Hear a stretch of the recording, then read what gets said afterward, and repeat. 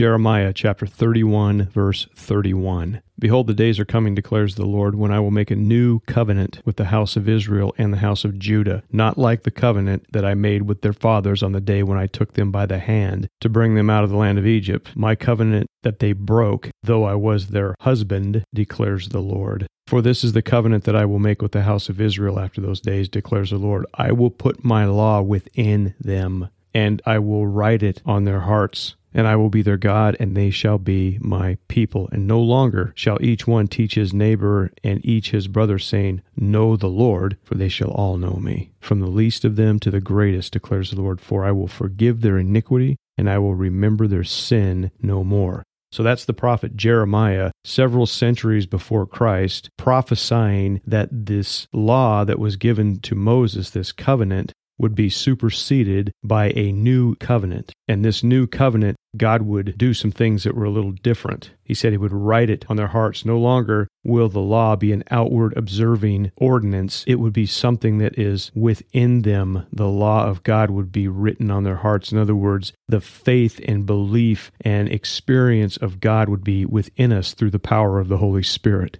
And I will be their God, and they shall be my people. Jesus observed the law, and so did his parents. Luke 22, it says, And when the time came for their purification, according to the law of Moses, they brought up to Jerusalem to present him to the Lord. As it is written in the law of the Lord, every male who first opens the womb shall be called holy to the Lord, and to offer sacrifice according to what is said in the law of the Lord, a pair of turtle doves or 2 young pigeons. That indicates that they were poor, by the way. You go back and you look at the offerings in Leviticus chapter 1, I believe. If you were poor, you couldn't afford a sheep, you could give these as an alternative. So that kind of gives you an indication that Jesus wasn't from a wealthy family. In Luke chapter 2, verse 39, it says, And when they had performed everything according to the law, they returned into Galilee to their own town of Nazareth. So they did everything according to the law. They were obedient to the law because the law was given by God, and the Bible says the law is holy. So the law is also, as with many things in the Old Testament, a picture of something in the future. I've heard it said that the Old Testament is Jesus concealed, the New Testament is Jesus revealed. And you're going to see a lot of things in the Old Testament that actually point towards Christ. God had the plan all along, and he gave glimpses of what was going to come in several different places in the Old Testament. And in the New Testament, we confirm this, Colossians 2:16. Therefore, let no one pass judgment on you in questions of food and drink, or with regard to a festival or a new moon or a Sabbath. So this is beyond the law. This is now in the new covenant, the covenant of grace, that Paul, the former Pharisee, is saying, hey, don't let people judge you. Don't feel bad when they say things about you because you're not doing certain things, you're not obeying certain dietary things, food and drink, or you're not observing certain feasts or new moons, or you're not obeying or keeping the Sabbath. And he goes on in verse 17, he says, These are a shadow of the things to come, but the substance belongs to Christ. These are things that are pointing towards Christ. In Hebrews 8:5, it says, They served a copy and shadow of the heavenly things, for when Moses was about to erect the tent, or the tabernacle, he was instructed by God, saying, See that you make everything according to the pattern that was shown to you on the mountain. The blueprints for the tabernacle, the tent of meeting, God showed him what it looks like in heaven. He said, This is what I want you to build, Moses, because in heaven there is the fulfillment of the tabernacle.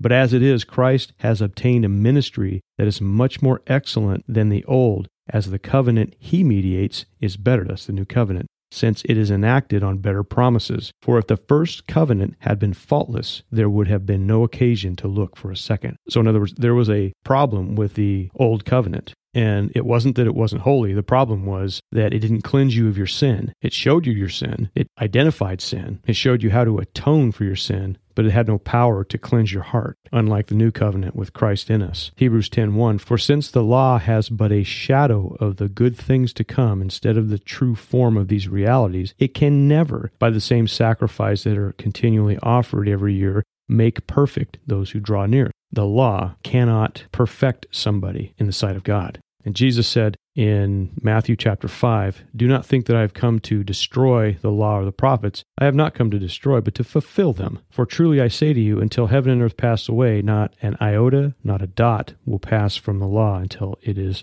accomplished." An iota and a dot were the smallest forms of punctuation, kind of like our periods and commas and things like that. So he's saying, I'm going to fulfill the law. And there's still things in the law that have yet to be fulfilled. There's lots of stuff in the Old Testament that refer to or allude to the second coming of Christ. In Hebrews 8:13, it says, "Speaking of a new covenant, he makes the first one obsolete," he being Jesus. "And what is becoming obsolete is growing old and ready to vanish away." And so you see that Jesus actually is fulfilling the law. When you get into the feasts of the law, there's 7 feasts. It's really a fascinating study because it points toward Jesus fulfilling everything, including the Sabbath. We're going to get into that in a second.